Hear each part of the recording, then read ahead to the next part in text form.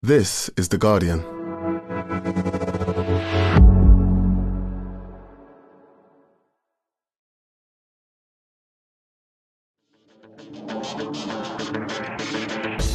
Hello and welcome to The Guardian Football Weekly. It's a Europod. Barça top of La Liga, coming back from 2 goals down to win in the last 10 minutes at the weekend, while Real suffer their first defeat at the hands of Atleti. My Girona sits second. We'll find out who they are and get the latest on the Spanish women's team. In Italy, Inter have a 100% record, closely followed by their rivals Milan. There's a wonderful Juventus own goal to discuss, and Jose, just one win for Roma. Is it too cliche to ask if the wheels are starting to come off? Are PSG worryingly good now? Do Marseille Ultras have too much power? Actual fireworks at Ajax mean their game's abandoned. We get the chance to ask Sid about Bournemouth, discuss players missing flights to get coffee, take your questions, and that's today's Guardian Football Weekly.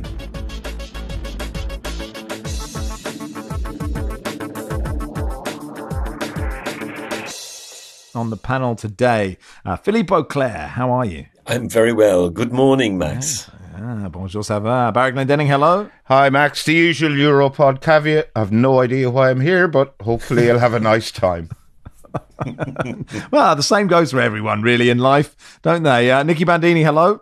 Morning. And hello, Sid Lowe. Morning. I believe he's bothered to hang around for the whole thing today, Sid. It's extraordinary. That's my understanding, yes. Right, I see. It's a bit Sky Sports News. My sources understand. I'm hearing that Sid Lowe is interested in being here for the whole pod. Sid's sources tell me. Does this mean you read it on Twitter? That's usually exactly, yeah. Anyway, let's see, Barry. It was worth you being here. You said something. Well done. Let's start with you, Sid, just in case you do bugger off. Barcelona are top. Beat Celta Vigo 3-2 at the weekend, 2-0 down with 10 minutes to go. That was a fun comeback, wasn't it? Yeah, 2-0 down, 8 minutes to go. Not playing particularly well. I mean, they created a few chances and possibly needn't have been in a position where they were 2-0 down. And then the response was brilliant. And one of the things that makes the response so interesting from a Barcelona point of view is that the two men who really led it were the two Jows, as they're talking about now, because, of course, they both came at the same time, the final day of the window. They both have the same name. They're both from the same place, and they've been bundled together as this package. And actually, together, they've made a really, really big difference to Barcelona. Admittedly, it's a bit early to make kind of decisive judgments on this, but they've made a really big difference. Barca scored 13 goals in the last 3 games now. They came back, scored 3 against Celta, and the 3 goals are brilliant. All of them really, really well made. The final pass in all 3 cases is superb, and it was a really, really good comeback. I think there's an obvious explanation for why this happened, though. Celta are 2-0 up, and Rafa Benitez decides to take off Iago Aspas. Never take off Iago Aspas. Do you know what? I thought that was Rafa Benitez, but I thought, well, it can't be Rafa Benitez. I just sort of panned across. I just thought it was somebody who looked a bit like Rafa Benitez. But you're right about João Felix, or both of them. But that little dink, sort of scoop to Lewandowski for the first goal is great. And it feels like, and I'm going off those highlights and the Antwerp game, that he is sort of finally in the right place. Yeah, and there's a phrase from him the other day, which was, "I needed a change, I'm happy now." And I suppose in a way, all the rest of the analysis just kind of ends up being reduced to that particular line. Someone who wasn't happy at Atletico Madrid for all sorts of reasons. It's not just about the style of football, but I think we're going to now get this kind of inevitable debate about how this is Simeone's fault because Atletico weren't expansive enough and it wasn't the right place for him. You listen to some of João Felix's teammates talk about him, and it's fair to say there's not a huge amount of warmth. I say his former teammates, rather, his Atletico Madrid ones. And I think there is a recognition really made quite public from them that he maybe didn't always do his part. But there's no doubt that they needed a solution of some sort. He needed to go somewhere else. I must admit, I had my doubts that it would work. I had my doubts that it made very much sense in economic terms. In fact, it didn't make much sense in economic terms, which, of course, is why he went on loan. And they needed to kind of mess around with his salary a little bit to be able to do that.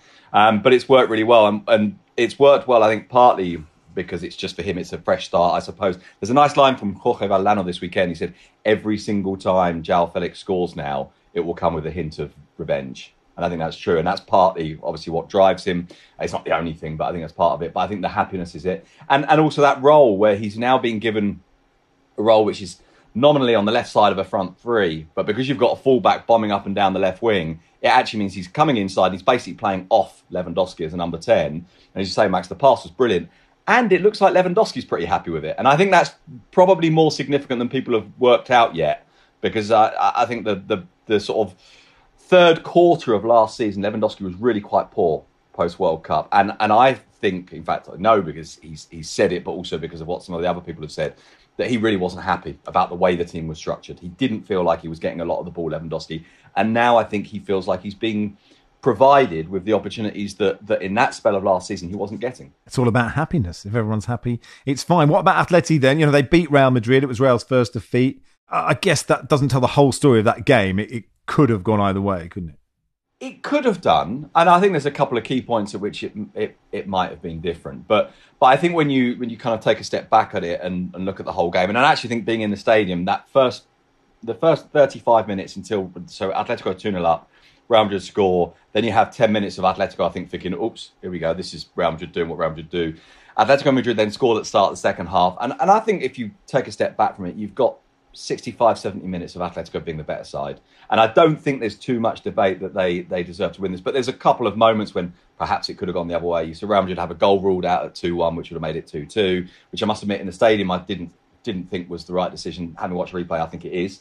There's a couple of debates about a couple of yellow cards and stuff like that and a potential foul on Bellingham before one of the goals. But if you look at Madrid trying to come back from 3-1, loads of the ball, lots of corners, I think 12 corners in the end, maybe 11, a handful of shots from around the edge of the area, but not really very much in terms of kind of clear chance, in terms of imagination or an idea about how they play. And Madrid really weren't very good, and Atletico Madrid really were. And so you get the sense that Barça and Real are kind of exciting, but they're both quite vulnerable. And Real obviously have won a lot, but have won a lot of late games. So it means it feels like it's hard to say where the title will go before we look at some other possible contenders. Yeah. I mean, look, the natural thing is always, of course, to say Madrid and Barcelona, and also to say that they'll rack up huge numbers of points. And then possibly before this derby, I might have said that I think those two will be a long way ahead of everyone else. This does... it reminds us, I think, what happened previously, because you say the early goals. You look at Real Madrid, since the first day of the season when they won 2-0 away at Athletic, they've conceded the first goal in every single game. And all of those inside 12 minutes. Now, in the game against Celta, there will be people saying, no, they didn't against Celta. Well, against Celta, they conceded in 2 minutes. They were really, really lucky that it was ruled out for what I think was a slightly ropey decision. But anyway, the point doesn't really matter. The point is that they conceded first in all those games. And in all of the games, they were able to come back. In this one, they weren't, partly because it was 2 goals, partly because they were up against a better team. And I think some of the flaws that we already saw in the structure of the team, a very, very narrow midfield, 2 full-backs that were quite exposed. The 2 centre-backs were dreadful at the weekend as well, which actually probably wasn't predictable. But I think it reminded us that they've got some flaws. So if you look at the league title race, this weekend kind of made a lot of people, I think, and certainly I would include myself, kind of tilt back towards Barcelona from Real Madrid, because what we've seen in the last 3 games of Barcelona since the transfer window closed suggests to us this team that we thought were okay, but not brilliant, have now got the strength in depth and that little touch of something else, and particularly Cancelo, because they've desperately needed a fullback of that type for basically since Dani Alves was there. And I think you now look at Barcelona and think there's a strength in depth there that Real Madrid haven't got. Now, I think with Real Madrid's first choice starting 11, I think they're probably the strongest team in Spain. But I don't think they have the strength and depth. And of course, they've got big injuries. Courtois out, Militao's out. They'll miss almost the whole season. Vinicius has been out, but is now back. And maybe this reminds us that Atletico can do it, because had they lost, they would have been 11 points behind. Now, I know it's only September, but 11 points behind kind of makes you think, it's done. Sid, yeah, it's quite nice to hear all these lovely things you say about Barcelona and to see them play, actually. But I can't help thinking, I mean, not that long ago, wasn't that a club which was supposed to be extinguished forever because it had no money, had forfeited 700 million euros of future income.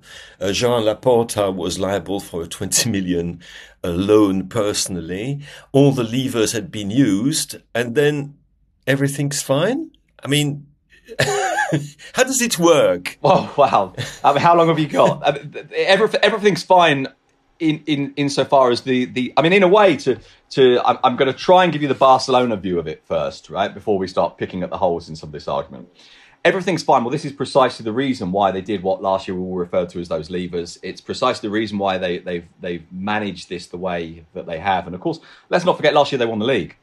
And they won the league off the back of that summer in which they generated, I think it was 780 million euros through the palancas, through the levers, which, as you rightly say, and this is one of the things that I think wasn't talked about then, is future income you're losing. Now, albeit it's like a mortgage, it's future income you're losing over a period of time, and you can spread it out over many years. But one of the things that Barcelona did last year was take the decision that if we go for full austerity to try and deal with some of these economic problems, we will actually destroy the team. And the team is what helps generate the money. So in part, we need to be winning, because otherwise that future earnings is even worse, if you see what I mean. So there was this attempt to find the balance and to build a strong team now. Now, I still think that within that, there were elements that, in my view at least, they overpaid for. There were things that they didn't do wrong. They didn't chip away at the financial base, the salary cost of the club, as much as they would have liked to. And of course, the income didn't go up as much as they like. All the more so because this season they've left the Camp Nou and they're playing at Montjuic, which is, I think, 58,000 rather than 98,000. And that obviously makes a difference. This year, slightly different. Look at what they bought in there. Gundogan, Oriol Romeo, João Felix, João Cancelo. I feel like I've missed someone. I feel like there's someone else, but maybe there isn't. My mind's gone blank. Anyway, all of those cost them 3.5 million euros. So the rest of them are all on free transfers, on relatively low salaries, as clubs like Barcelona go. At the same time, Alba goes, Busquets goes. Of course, halfway through the last season, you had Piqué retiring. So they've reduced, I think, something like 200 million euros off their salary mass. Now, they're still don't comply with the financial fair play criteria, which means they can, and this is the way the league works, they can only spend €1 for every €3 they recoup, which means they're not blocked from spending, but their spending is massively limited so that the long-term effect is to improve it. So in that sense, you can say, well, actually, it's worked really, really well, and they've managed it this summer really quite well. The problem is, as you rightly say, these underlying issues, some of them are still there, but they have worked towards them, and they are working towards fixing them. How much does this whole system as well, rely on, okay, but we still need 35-year-old Lewandowski to score goals? Oh, absolutely. No, and you look through the squad, and this was the thing that I was really thinking when they signed João Felix. There was a bit of me that thought you don't really need him, because those kind of wide attacking, sort of floaty wide attacking players, you've got quite a lot of those already. And he comes in and actually has been an improvement on what they had, and so far at least has played very well. And it gives you strength and depth. And Xavi made some comment about how when he was a player, if the club signed someone in his position, he started playing better because he realised, whoops, hang on, I better do this. And we'd love to think that players give absolutely everything all the time, but maybe that little bit of something extra is necessary. And yet, the one player who absolutely doesn't have a replacement is Lewandowski. Now, you could play Ferran Torres through the middle, you could invent some other kind of false nine position, but the only other person who could really play a centre forward was Ansu Fati, who, of course, has gone. And that's the other thing to throw into this equation, is that when João Felix came, I think there was a real kind of tinge of sadness for a lot of Barcelona fans that had to be done through the departure of Ansu, albeit only for 1 year. And there's another question here, by the way. Let's go back to the financial thing that you were talking about, Philippe. João Felix is here on loan. 1 year, no purchase clause. So imagine he's brilliant. Then next summer you've got that question that says, ooh, he's now worth a lot of money. What do we do? You can see Simeone just letting him rot in the reserves, can't you? Barry? Sid, your column this week was quite Alvaro Morata centric. He scored 2 goals for Atleti in that win, and you were sort of saying he's kind of found his happy place now. Well, he hopes he has, and as I made the point in the piece, that every time he's gone to a new club, he's talked about it in terms of finding himself, having a place, being happy, being comfortable. And I've, all the way through Morata's career, and one of the things that sort of strikes you about Morata is you look at him now and go, he's 30. He's 30. And yet it still feels like he's looking for that place. And it feels to me like he's had a career. And, this is the risk of playing amateur psychologist here, and I've very definitely done that in the piece. And there are a lot of podcasts that do that already, Sid. But they're award-winning podcasts, aren't they? and they're pioneers who invented this genre and everything. And it sort of felt to me all the way through his career that he's been kind of on this search for happiness that's always been just out of reach.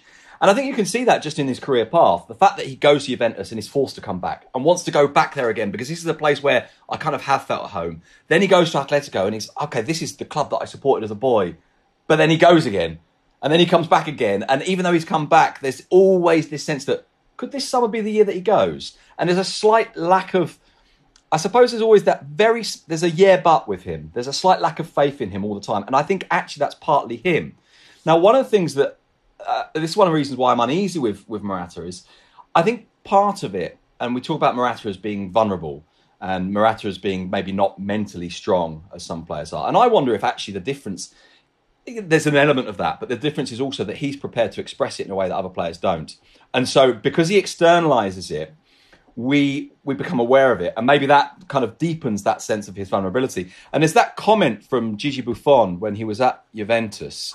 And Morata mentioned this when they played Italy in the Euros in 2016, I think. And Gigi Buffon had said that he'd seen Morata crying one day on the physio's table after a training session. And he said to him, don't let anyone see you cry. Now, obviously, we can all step back and go, wow, that's terrible. What a terrible piece of advice to say to someone, don't let your emotions out. Don't show your weakness. We're supposed to be caring and inclusive and all of these sorts of things. But Gigi Buffon's point, and Morata made this point, Buffon was the person who most supported him, wasn't don't cry, keep it in. It was don't let your enemies see it because they'll make the most of it. And the people who love you will see it and will be saddened by it. So express it to them and explain it to them rather than it just coming out. I think Buffon made that comment, didn't he, that Morata would be the best in the world if he could get over his mental hang-ups. And I think all the way through his career, we felt this with Morata, and we felt this idea that, okay, maybe now can be the time. And of course, one of the reasons why we feel this, or why we believe this, is because he says it. And he said it himself at the weekend. He said, look, maybe now this maturity has come to me at the right time. And my dubiousness with that is that I've heard him talk about maturity before, quite a lot of times, going back quite a few years. You flagged up an interesting quote of his in the piece. It's a pity that mental maturity comes when we're almost ready to retire. Yeah. But I think lots of players have mental maturity, at a very young age. I mean, Jude Bellingham has demonstrated incredible mental maturity. He's not even 20 yet. Yeah, exactly. And Morata, of course, is partly talking about himself. And again, some of these are external and possibly a bit too easy for us to latch onto. And I'm absolutely as guilty as anyone else of this. But listen to Morata talk, or even look at him. He's kind of doughy-eyed. He's sort of got a slightly sad tone. He's very, very quiet. He's a thoroughly lovely bloke. It really is. And you sometimes you kind of feel at times that you wish there was some way for him to use Buffon's line, to somehow be stronger, to somehow not have that vulnerability. But I really admire him for it. And yet at the same time, we've always had this sense throughout his career that it's just out of reach. It's really interesting just that it's Buffon. It's because Buffon, very extroverted character, and he's talked about sort of the being a bit crazy, but he's also dealt with depression very publicly and talked about that. So what I don't know, Nicky, is when he started doing that, and it makes me wonder if the moments when he was having those conversations with Morata were actually informed by his own battles, if you see what I mean. That even if they weren't publicly yet, he was effectively, I wouldn't call it projecting, but saying to Morata, that I'm telling this in part because I understand it, in part because I'm going through it, because, correct me if I'm wrong, I think the stuff about depression came out quite late in his career, didn't it? It came out later, but yeah, I mean, he was dealing with it in his 20s, so yeah, it was... Yeah, exactly. So privately, he's probably telling Morata things that he knows, even if publicly we don't yet know that he's dealing with those things. It's interesting. Want to rattle through some other things in Spain before we end part one, Sid. Girona. I spent a lot of time on Google Earth today looking. It seems like a nice place, but I don't know a lot more about them, and it's not a travel show. I wouldn't mind doing that. But anyway, how are they second? What's going on? Quite a lot of Game of Thrones was filmed in Girona. So if you walk around Girona, you'll recognise a lot of it. It's a lovely city. It's not really been a football city traditionally. It's 99 kilometres from Barcelona. Almost everyone in Girona, they're going to hate me for saying this if they hear this now, but they've traditionally always been Barcelona fans, and it's looked towards Barcelona as not being a football city. But how they've done it, well, there's a number of reasons. I suppose let's start with the basic one. They're owned by Manchester City. So there's a financial stability there. Oh, there goes the romance. Well, that's why I was sort of reluctant to use that first, because I thought that might be the response. And I really quite admire what they do. And so, yeah, to strip away the romance at the start feels like a bit of a pity. But actually, in fairness, they're owned by Manchester City, which isn't to say there's suddenly loads of purchasing, because there isn't. Although there are some players that are City-owned. They've had players come, that have been kind of part of the group. One of the things that's given them is obviously a financial security. I think it's given them a stability of idea as well. So the idea is pretty clear. Even when they went down, they didn't suddenly go, oh my God, we've screwed this up, let's change everything. Well, if you look at what they've bought in the Ukrainian market, the last couple of deals as well have been very good. Sikonkov has been really, really good for them. The only player in the world who has flu symptoms as well as a footballer. Sorry. Sick and cough, you see. It's just every time the commentators say sick and cough, I think that's brilliant. What a great name. Anyway, they've got a manager who everybody loves, Michel, who was at Rayo before. They play really nice football. They really go for teams. And they're a lot of fun. They also have the catchiest anthem in the whole of Spain, which they put on as soon as the game finishes, as most clubs do. So it means that every single post-game interview, pitch side, I have no idea what the players are saying. Because I'm too busy there going, Girona, da, da, da. Anyway, it's in my mind now. I've ruined it. I've only got Limvoy Sinus as the other flu-based footballer, but I'm sure more will come. Limvoy Sinus, that's amazing. Yeah, it's not. I mean, it's not actually his name, Sid. That's fine. Talked about the Las Palmas players who missed their flight because they went to get a coffee. That's I great. love this. Yeah, I mean, I'm going to slightly defend them here.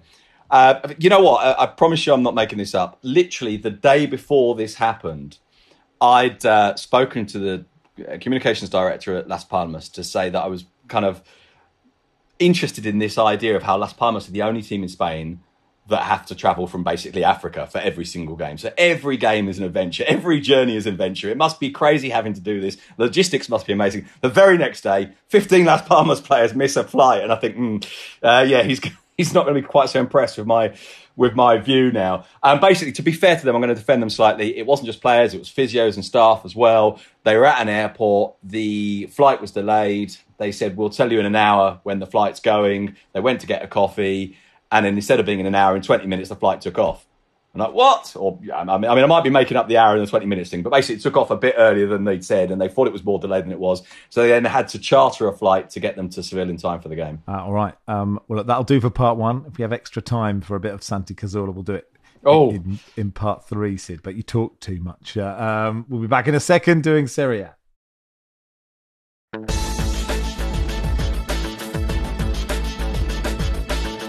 Welcome to part 2 of the Guardian Football Weekly. Charlie says, are we going to get a live show rendition of A Whole New World from Aladdin with Max as Aladdin and Barry as Jasmine? This is in relation to me appearing in the culture section of the Guardian. I mean, they must have run out of people, mustn't they? I'm just laughing at Barry as Jasmine. I want him in a little belly top. God, no, you don't. It's a feature called The Honest Playlist. We get sort of songs from your life, but you've got to be brutally honest about it. Some of the below the line, probably the worst selection of songs I've ever seen on here. Well played, sir. I got my first single ever was the Anfield Rap, but I got my vinyl sizes muddled up without anyone taking this into the gutter. I said I got a 9-inch single. Of course, it was a 7-inch single, and the musos who read this were very upset. If Philippe reads this article Honestly. with these tunes, he'll never speak to me again. But anyway, we may do that. The Anfield Rap. Brilliant. Liverpool FC are hot as hell. To be fair, my first single that I actually bought was Roland Rat's Rap. Pretty good. That isn't too pretty bad. much the same level. Kevin the Gerbil in that is sensational. Anyway, rapping. Exactly. We're going on tour. We haven't quite worked out the finale, so it could be that. Tickets still available. London on the 13th of November with Ellis, Troy and Philippe, and 15th in Manchester with John Bruin and Nadem and Nuaha and the Will and Win Anecdotes. The Brighton show on the 22nd with Nicky and Johnny Lowe is sold out, but is being live streamed. So literally every person listening to this can watch it. And I will not stop until you all do. TheGuardian.com/FW Tour 23. Right. Where do you want to start, Nicky? I want to start with that Juve defeat to Sassuolo with Wojciech Szczesny's sort of Rick at the start and that amazing no-look own goal, if you don't mind. Yeah, some moments in that game, right? I always find the beginning of a season, it's amazing in how predictable it is in the way people react to things. Of course, a few days ago, people were saying Juventus willing to challenge for the title because they don't have Champions League or Europa League to worry about this season, so they've got more time. And now they lose the game, which, I mean, they weren't great, but also is defined by two pretty extraordinary, individual mistakes, and suddenly that's it, in the bin. All of it is a complete write-off. It was a wacky game though. It was a lot of fun to watch as someone who is not invested in either team specifically. Szczesny, I'm sure people saw, has this shot. It's not straight at him from Loriente because it does swerve in the air, but it's very close to him and he just lets it go through him somehow, sort of parries it down through his own legs. Juventus going 1-0 down at Sassuolo, and they come back and it's 1-1, and then they go 2-1 down again, and actually Berardi for Sassuolo really should be sent off at the start of the second half because he did an absolutely horrendous studs-up challenge on Bremer that doesn't get spotted somehow. Well, does get spotted, but gets a yellow card and not a red. Juventus equalise again. Federico Chiesa has been actually brilliant to start this season, which we haven't really seen since the Euros 2 years ago. So really sort of exciting element to the start of the season is how good Chiesa's been for Juventus again.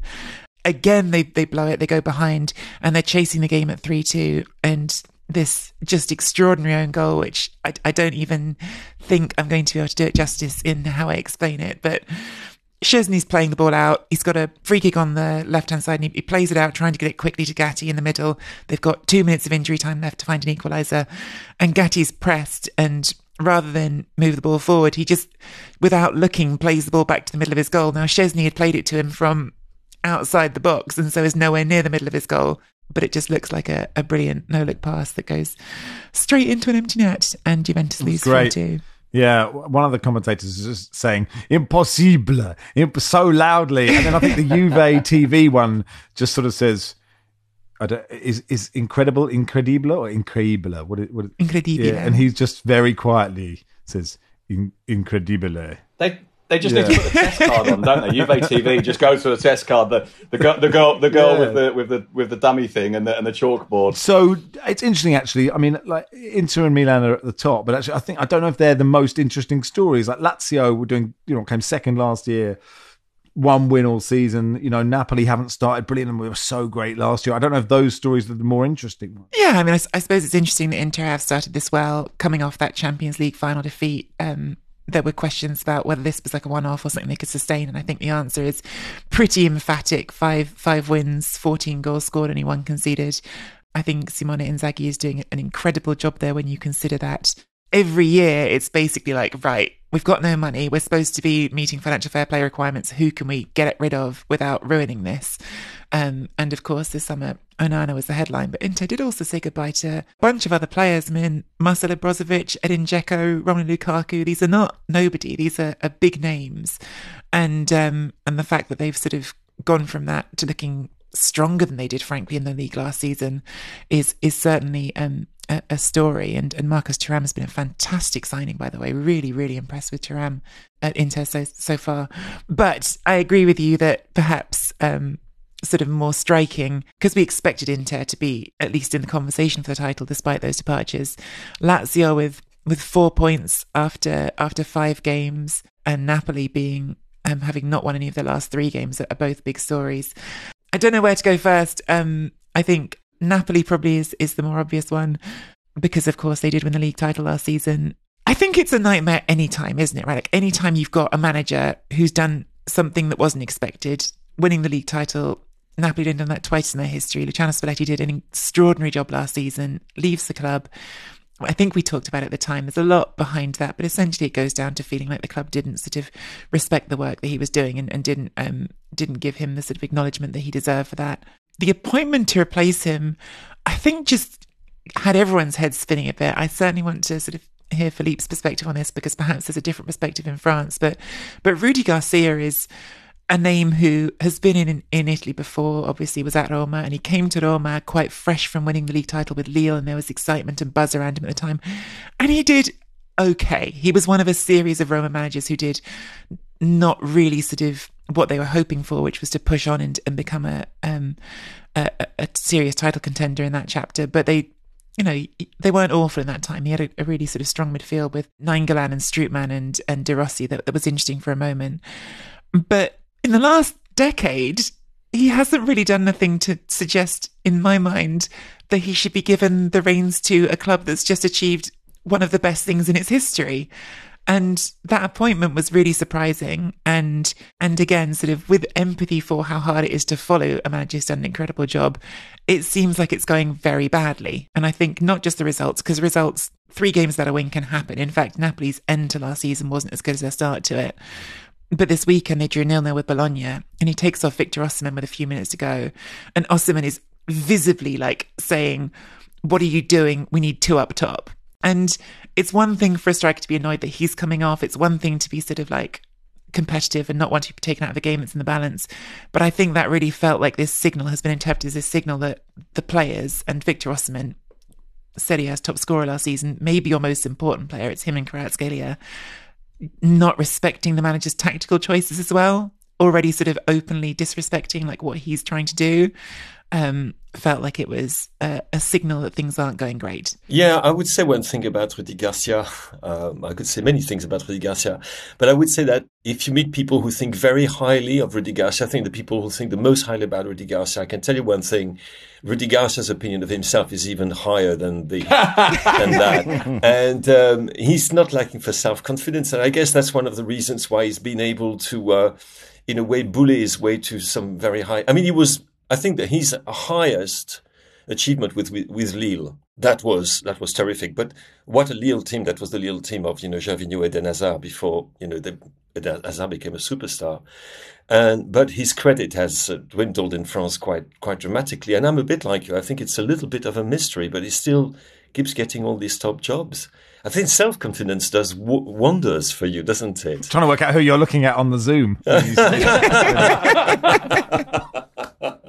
Oh no, but Rudy, yeah, I mean, it's become a little bit of a. I wouldn't say it's not a joke. I mean, he's a perfectly decent coach in many ways, I'm sure, but there is something about Rudy which is strange, which is that he seems to be. He's one of those bouncing balls. It's a bit Laurent Blanc is a bit of the same. People who keep bouncing from one place to the next find out, and then they find another place where they could go bouncy again, and. Yeah, I mean, well done to him, by the way. I mean, it's remarkable to be so successful at getting good jobs. Picking up on what Philippe was saying about self-confidence, because I just remember when he signed for Roma, there was a really big thing about like how he sometimes like would play the guitar and sing to his players.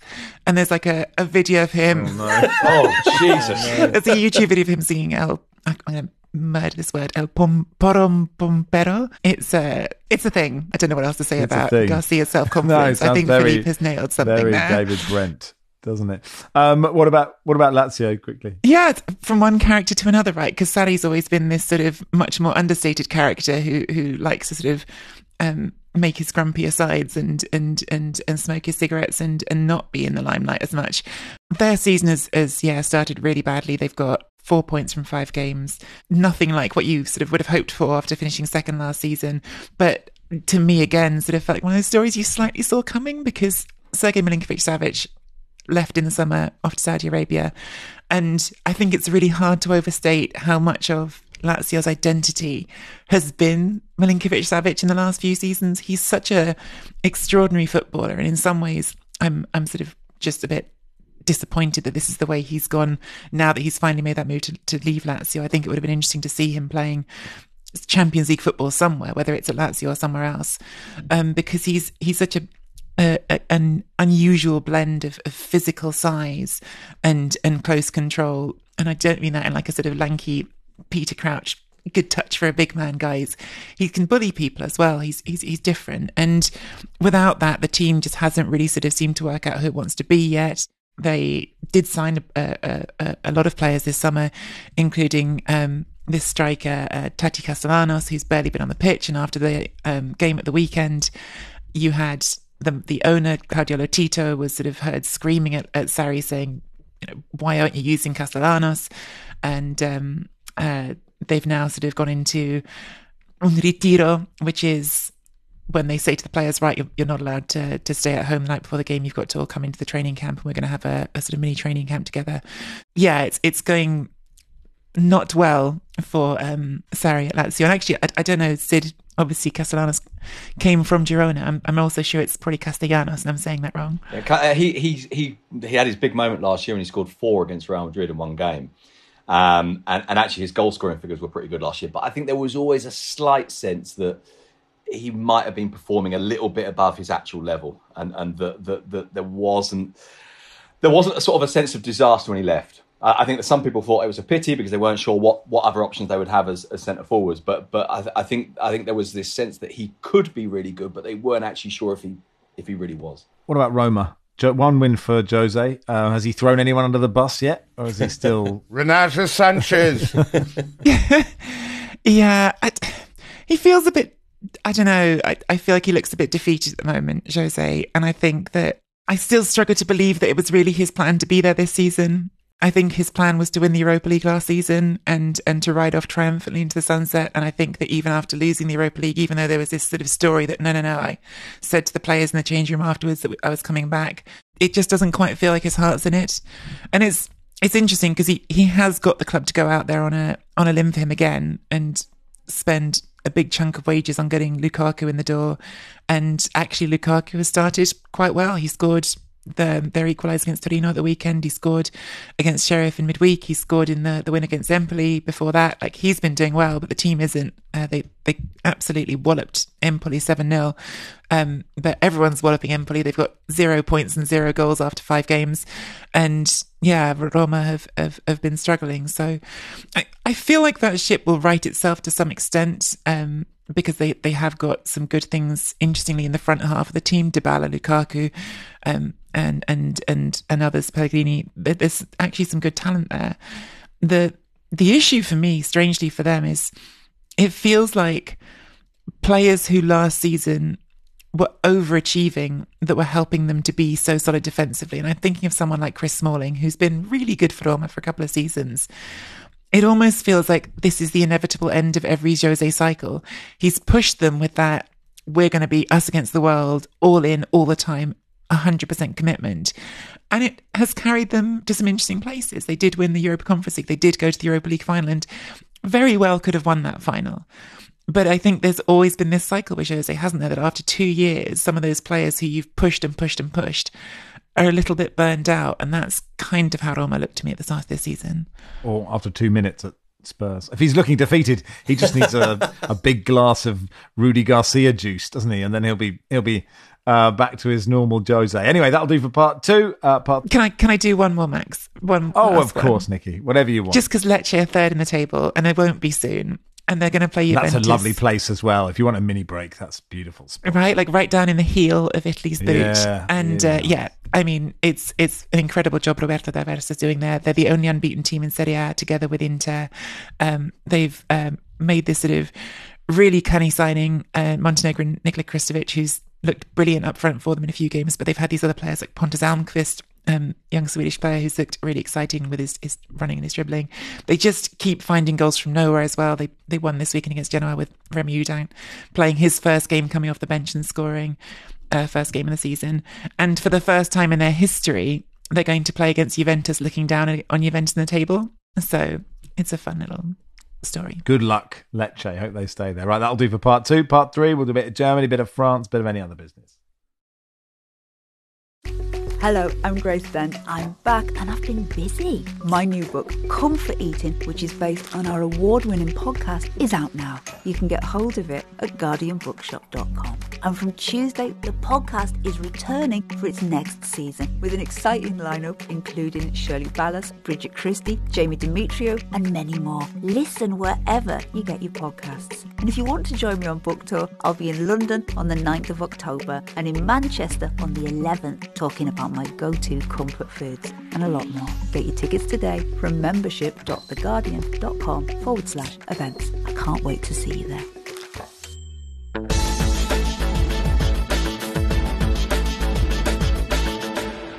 Welcome to part 3 of the Guardian Football Weekly. So look, Bayern Munich are top of the Bundesliga, level with Bayer Leverkusen. Harry Kane got a hat-trick, 2 assists against Bochum in a 7-0 win. We will do more of Germany when Archie is next on. Do you want to do France, Philippe, first? Liga. Eric says, is PSG in danger of being a football team? And how worried is Barry about it? How worried should Barry be, Philippe, about PSG sort of losing to Galacticos and looking more like a football team? Yeah, I mean, it's extraordinary. I was actually looking through the ins and outs of in the team over the summer, and it is unbelievable. I don't think there are many other clubs in Europe which have had such a turnover. And when you look at the players who left, Sergio Ramos, Lionel Messi, of course, Neymar, who's gone for a new challenge in Saudi Arabia, but also Verratti, who has been really a symbol of those years, and Draxler, who's been another form of symbol, another symbol perhaps not as happy a symbol as Verratti has been, and in their place, loads of young players have come in.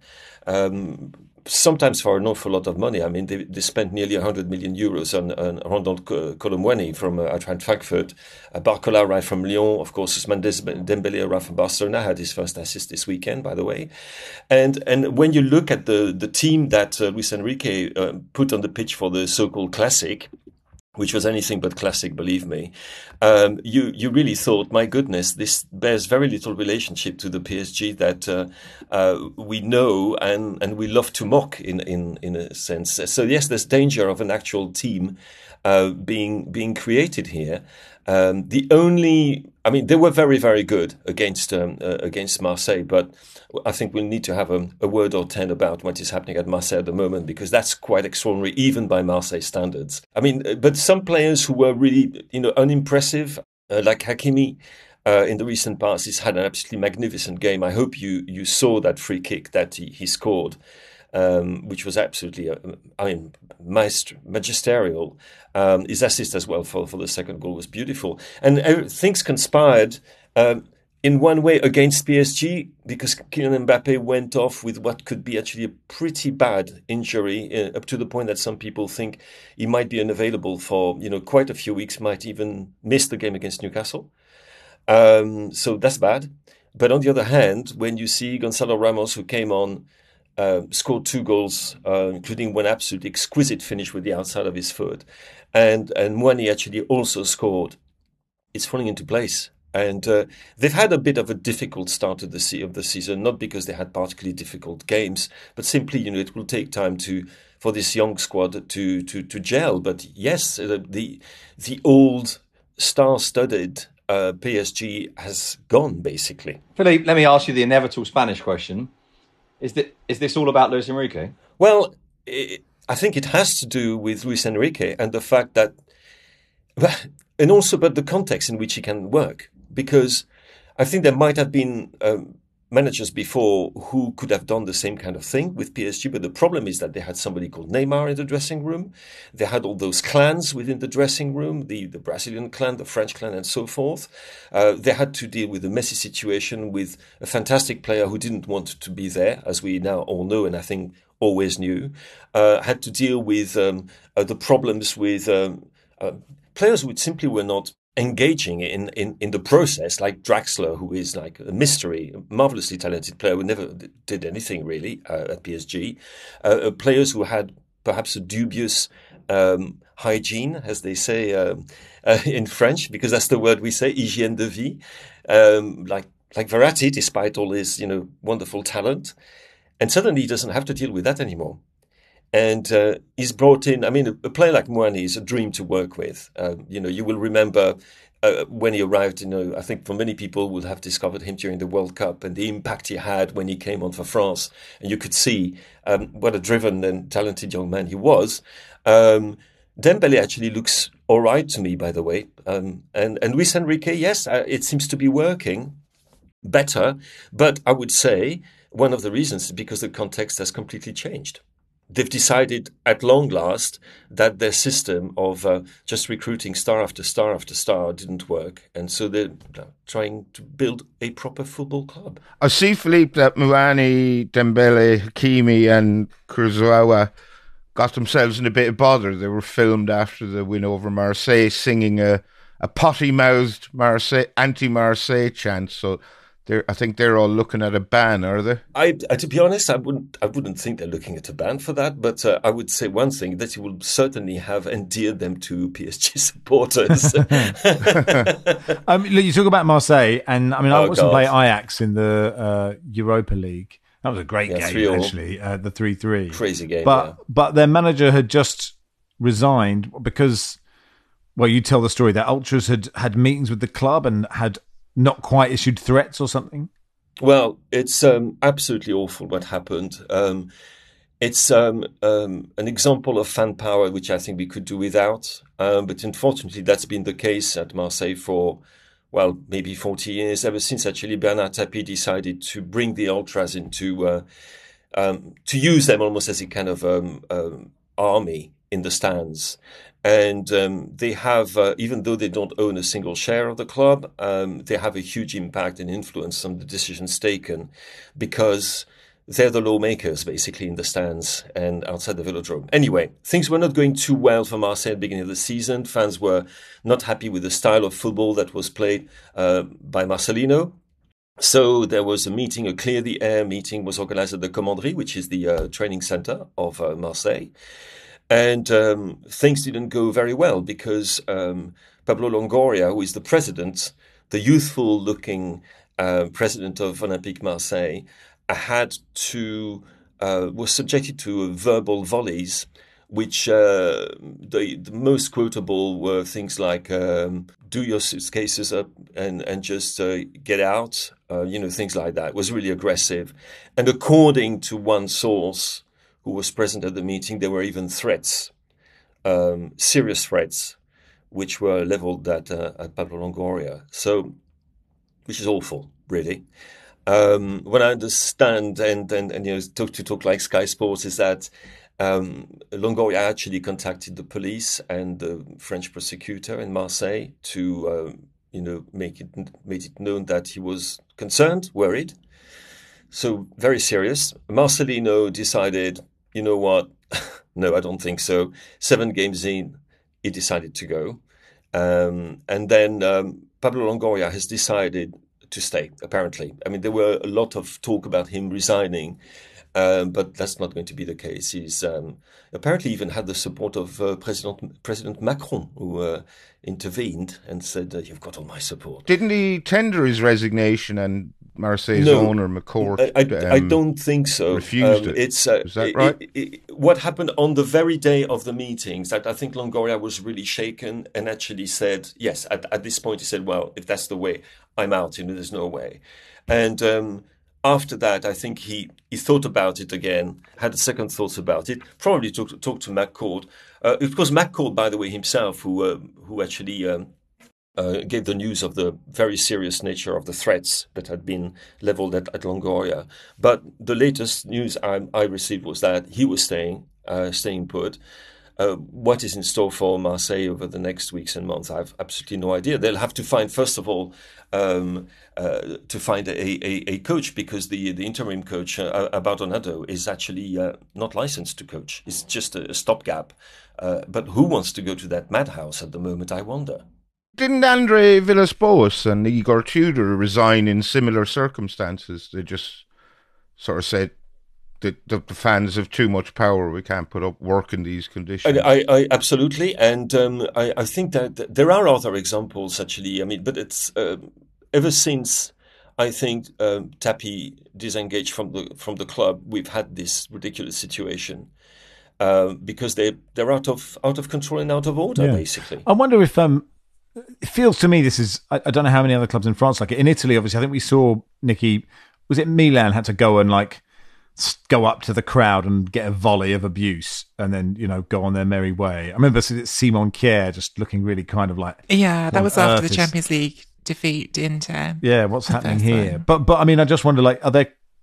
It feels like Italy has real ultra power. I don't know if it's the same in Spain and maybe Marseille, but I don't know beyond France. But it sounds like Marseille have more power than, say, I don't know, Milan or Inter or anyone in Italy. Think about it as well. What happened at Lyon earlier this season, right, Max? Okay. Do you remember the scenes where suddenly the guy, the head of the ultras with the megaphone, was haranguing the players from the stands, and the players were all lined up on the pitch, and he was telling them what the ultras, thought of their performances. Absolutely extraordinary scenes. It's actually strange, and you wonder whether it is because in France, fans have actually almost no say whatsoever in the way their clubs are run. None. So the only way, they're not in the boardrooms, they have no representation. So in a way, the only way they can make their presence felt is like this. And by going beyond what should be the normal behavior of a normal fan. And so, which means that this is what we saw at Lyon, and this is what we're seeing in Marseille, with, of course, in Marseille, it's 10 times as big because of the way the club works, or doesn't work, or is dysfunctional. Which is one of the reasons why you would say any person who would like to invest in a great football club that is not quite pulling its own weight should invest in Marseille, in theory. because that's one of the it's the greatest club in France. There's absolutely no doubt about that. It's not PSG. Marseille is. It's a proper football city. It's got a fantastic, as well, array of talent in the region. But it is unmanageable. Frank McCourt is still there. I don't know how. Perhaps because he can't find anybody to sell it to. I mean, I'm quite interested about James Montague wrote a brilliant book about ultras, which I'd recommend anyone reads. But like just briefly, the power that they have in Italy. Yeah, I think you can't make universal statements on things like that. I mean, it varies from city to city. It varies from club to club. It varies from time to time. I mean, we've had cases of Rome derbies being fully abandoned because of sort of false reports about a police killing a kid outside the stadium, and so fans just basically demanded that the game got stopped, and it did. Like, you know, that's the level of fan power that's been exerted in Italian fan culture. And there's been all sorts of sort of stories in the last decade. You know, Juventus had a sort of ongoing saga with a group of ultras where it's way too complicated to try to get into in the time you're going to want me to talk about it, but you know, it's effectively about ticket distribution and who should control ticket distribution among on the Curva. Should it be the club or should it be the ultras effectively controlling that for themselves? And when it comes to the impact on players, I think, yes, absolutely. I think with all these things, you're operating in these great big shades of grey, right? Because I think it's almost universally standard among Italian clubs to go and acknowledge your supporters at the end of the game in a way that hasn't always happened in England, I would say. And that sort of habit of going under the Curva to sort of say thank you to the ultras for being here and backing us is part of it. And the flip side of that coin is sometimes you're not saying thank you, you're going to apologise. And yeah, I mean, there's a million stories. You could think about Mauro Icardi getting into it with those Inter ultras and then writing in his book, which somehow someone allowed him to publish, saying if they want to have a fight, well, I'll get my gangster friends over from Argentina and we'll see who's tougher. There's a million stories with it, and it definitely varies again from place to place. We should probably do an ultra special at some point. It'd be very interesting. Phil says, what the heck's going on in the Netherlands? Why has hooliganism there increased so much over the last few years? Ajax's home game against Feyenoord was suspended on Sunday. Fans threw flares onto the pitch. Mounted police used tear gas to disperse rioting fans outside the stadium. A group of Ajax fans tried to force their way into the stadium after the game was halted, leading the police to disperse them with tear gas. Amsterdam police wrote on Twitter, after the stop game, supporters broke into the stadium entrance. Order has since been restored. The Ajax coach, Maurice Stein, said it's a jet black day. This makes it even worse. Ajax were 3-0 down in the second half when the game was suspended. The game is being played tomorrow, finished tomorrow, behind closed doors, I believe. But I think it's down, well, in this specific incident, it's just down to the fact that Ajax are shite. They've got off to a terrible start to the season. They've no Champions League for the first time in 13 years. That's making it harder for them to keep players. They've lost Jurrien Timber, Mohamed Kudus, they've lost Edson Alvarez. They've all gone to play in the Premier League. Mark Overmars was their director of football. He was forced out after being caught sending inappropriate messages to female staff members. Edwin van der Sar had to step down as CEO because of an illness he was suffering from. And the whole club's a mess, you know, because they've gone in space of 4 years being basically a kick of a ball away from being in a Champions League final to being 14th in the table, albeit at an early stage of the season, and not in the Champions League at all. So while the actions of the Ajax fans are inexcusable, I suppose their anger is understandable. Alan says, Sid, you're to blame for Bournemouth's bad start to the season, apparently. I hope you feel good about yourself. Funny enough, totally by chance, I stumbled across someone from Bournemouth at the Rayo Vallecano game at the weekend. And looking at the results, I said, doesn't look like it's going too well for Andoni Iraola. And he said, well, they're actually playing quite good football. It's not quite happened yet. It's been a difficult start against big teams. And that he seemed quite positive about the way that they're playing and the direction they're heading in. So if they start playing well again, will it still be my fault? Oh, yeah. You're responsible for whatever happens to Bournemouth for the rest of time. They had better succeed. A couple of other bits that we forgot to mention yesterday and should have done. the Sheffield United fans paying tribute to Maddie Cusack, the Sheffield United player who passed away on Wednesday last week at just 27. She wore the number 8 shirt, so fans applauded in the 8th minute. And far less importantly, but we referred yesterday to the Sheffield United fan reading a book at 7-0 down. The cameras cut to this lady reading a book. And Nathan Hemmingham, who I think is a local journalist, tweeted regarding the lady pictured reading a book during the game yesterday. She comes every week with her blind husband and his guide dog. They pick up a blind commentary's headset. He listens to the game. She has no interest in the match and reads during it. So it is a story of true love.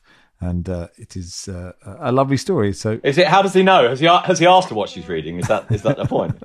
Well, I mean, the cameras picked up the book, of course. What was it? That's my point. What was it? He said, story of true love. It could be a detective. It could be anything. Well, no, the story of true love is. Oh, I know that. Is her going. Oh, I know isn't that. it? Max, it's not. Max, theory, me. Sorry. That'll teach me if we try to be a smart ass. Yeah, absolutely. In your presence, Shut anyway. up. In your presence. You should have fucked off after the end of part 1. Is what you should have done.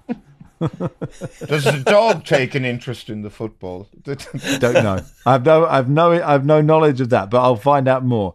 And finally, PYL says about the last pod, I showed my wife a picture of Barry Glendenning. She said he was a good-looking man, above average. And we're both oil paintings, he says. So that's that. Okay. You aren't average, Barry. Good to know. All right, that'll do for today. Thank you, Philippe. Thank you very much, Max. Thanks, Baz. Thank you. Thanks, Nicky. Thanks. Thanks, Sid. Thanks, Max. Sorry I didn't get your joke. I wasn't concentrating. It was the end of the podcast, wasn't it? Football Weekly is produced by Joel Grove. Our executive producer is Danielle Stevens.